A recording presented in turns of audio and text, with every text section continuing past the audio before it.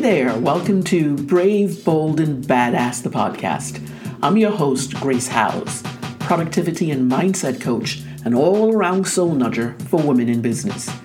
In this podcast, I not only talk about the process of inner transformational work, but share ways to maneuver through to reconnect to a deeper sense of your worth, your brilliance, and your agency, especially if you're in your second stage of life.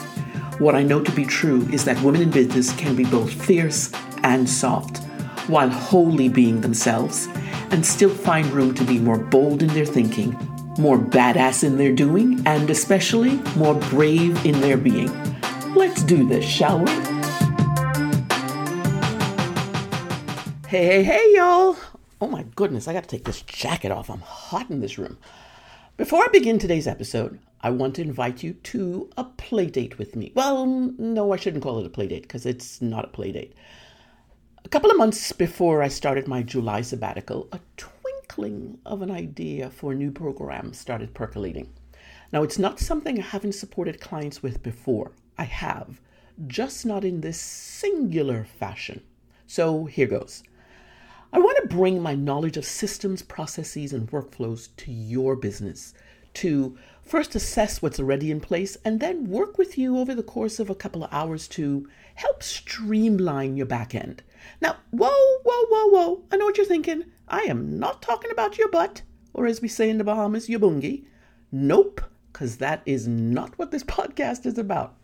Now, the back end I'm referring to are the systems that make your business run like a well-oiled machine so that your daily productivity is enhanced and those mundane, repeated tasks are not holding you back from the priority client and customer work that needs your attention. So, I've opened up my calendar to talk with 10 brilliant and badass women. One, because I want to fine-tune this concept with just a few beta test clients at first. And two, to see if what I'm visualizing as a larger, more accessible program is workable, or should I keep it reserved for just a few VIP clients who need this type of support? Now, for clarity's sake, in this call, I'll be doing an audit of your business systems. And this is especially good for female entrepreneurs who are in the maybe 1 to 2, 3 range in their business. I am excited. I'm so excited about what this opportunity will bring for you and that there's a new way for me to support you. And I gotta tell you, I'm really jelly because this wasn't available to me when I began my journey. But that's okay. You get the benefit of my experience and I get the benefit of your valuable feedback so I can tailor my support in this area for what women business owners need. Head to the link in the show notes to book your time with me. Okay, let's get on with this episode. First off, I gotta let you know I was very purposeful in naming this particular podcast episode because I believe that as women, as female business owners, we are always brave, bold, and badass. We just are in how we show up in our business, or at least that's the space we want to hold as our foundation, right? So today, I want to talk to you about one thing. You as the CEO of your business. And in particular, the many hats both you and I wear as solopreneurs. Specifically, 3 CEO roles that all of us take on when we hang our shingle out. Those 3 key roles are the visionary, the storyteller, and the ops planner.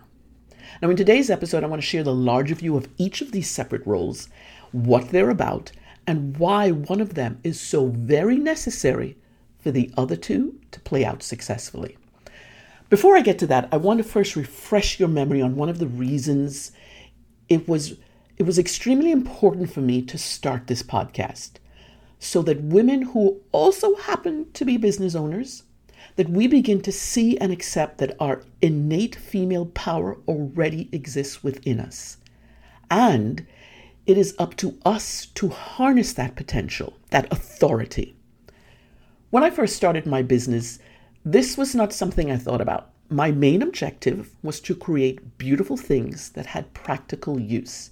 In my brain, I couldn't put that much effort into creating with also finding a purpose for these pieces of art that came from my heart and my hands.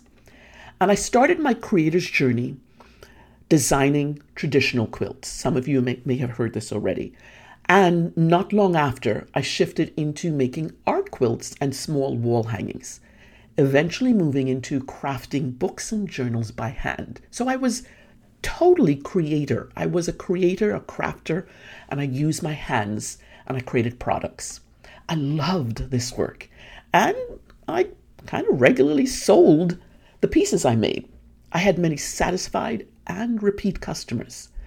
And in all of this, business was doing okay. It was doing okay. I was happy sitting in my studio playing with my muse. But I had no idea that there was so much more I could do to grow this little business of mine. Now, I've heard it said that there are 3 important things that need to get done in a business: planning, selling, and executing. Makes sense, right? But even though they are all fundamental to the work we do daily, what I know today, having transitioned from a product-based to a service-based business, this kind of model, is that there are 3 distinct roles the owner, aka the CEO of a business, assumes when they become an entrepreneur. I call these roles, as I said before, the visionary, the storyteller, and the ops planner. Now, just hearing these words, you probably already have an idea of what each is about. But I want to clarify them nonetheless so that both you and I are on the same page. Let's first talk about the visionary. The visionary speaks to your thought leadership. Now, I did some research on what this means in business, and the definitions I found, Thought leadership is broadly defined as the expression of ideas that demonstrate you have an expertise in a particular topic. Yes and no. Well, maybe not no exactly, but I think there's more to it than that, especially for today's entrepreneur. And by the way, when I Google thought leader, the majority listed were men. Did you see my big eye roll there? I think, ladies, we still have so much work to do to bring ourselves to the forefront. Anyway, both of those words, thought and leadership, taken separately, don't have as great an impact as the combination of the two that describes the role or job of being the thought leader in your business. You are the driver of the vision. To me, that's the bigger picture. You plan the trajectory and future outlook of the work that takes place. You determine the offerings or products that are created. Your thoughts and the leadership that follows from there are what informs you and gives purpose to your work. This is especially important for when you want to bring on team members to support you, because they need to understand and follow through with that vision you hold. Now, one thing to know here, although you can hire people to help you formulate your ideas, that visionary part of it, this really is a single person role. Your vision is what matters and what needs to take precedent in all ideas put forth. The buck stops with you. The visionary process is not only about the vision, but it also includes tracking the progress, mitigating risk, and recognizing when a pivot is necessary and needed to maintain steady growth. The CEO, as the visionary, is the one who does the big picture thinking and planning. So that's the visionary. The second CEO role is the storyteller. Now, the storyteller's role is about communicating, but more importantly, it's about selling the vision. Now, this role is really all about sales and marketing.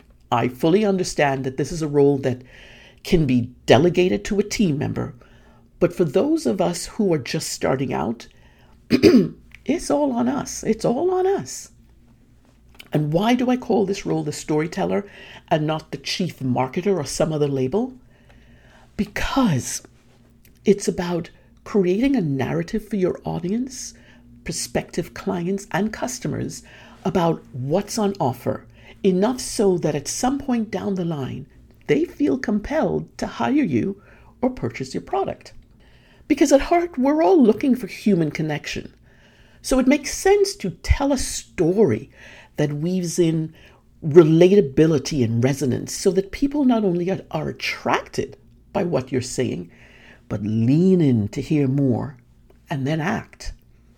A storyteller's task is to not only talk about the features and benefits of whatever's being offered, but to put in the work to build a relationship by sharing the why behind the work and personal stories if relevant. Not to mention sharing the mission, the process, and the results gained, all to capture the attention and communicate the vision for the work and inspire a level of desire that makes someone, or many someones, say yes. The purpose of storytelling can be as varied as wanting to provide inspiration or motivation, to bring attention to the latest and greatest thing, to evoke emotion, to provide feedback, to solve a need. All of these are really good examples of why storytelling is necessary and vital. It's a vital component of business ownership. Think of all those emails you get, the newsletter from your favorite people that you will never, ever unsubscribe from, and then the ones from those you've subscribed to that don't entice you to want to continue to read. That's the difference between storytelling and just marketing, my friend. Besides, it can be boring as heck to listen to someone drone on and on about metrics or bullet point presentations or only hearing buy, right? Nobody wants that. Storytelling is where you invite your people in. And I must say, for my first business, this was not something I even had a clue about, but it makes so much more sense to me now to think about my marketing in this way. Like most, I'm sure, I've always equated marketing with the sleazy used car salesman tactics we saw with them shouting at us in a TV commercial. Reframing this role to that of storyteller gets us to think of this role differently in terms of how we can approach the people we choose to be of service to. Okay, so now we come to the last priority role of a CEO, the one I think is possibly overlooked or overshadowed sometimes by the first two. And I call this role the ops planner. To make the vision real in order to yield positive results from the storyteller's work, there needs to be a plan. And that's where the ops planner comes into play. In this role, there are a few key systems to set up so that the ultimate exchange of money for service or product can take place. The ops planner formulates the plan, executes it, and tracks the progress while keeping the back end of the business running smoothly. This means staying on top of all tasks, priority tasks, admin, financial, tech, consults and sales, and content creating. Not to put too fine a point on it, but this role is where the rubber hits the road. This is where your magic sauce, your ZOG, is realized. And by the way, in my world, ZOG, Z-O-G, is the acronym I use for Zone of Genius. Unfortunately, though, this is also where, unless there's a formula for execution and processes are put into place, certain tasks and operations fall through the cracks. Having simple yet effective and efficient workflows help to streamline the work to produce successful results and keeps clients satisfied while working with you.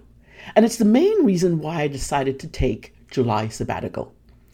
In next week's episode, I actually will share a really cool update on how things have been going and my thoughts on taking breaks, because y'all, it's a risky move, I know, to choose not to do the front-facing work or create any content other than this podcast, of course.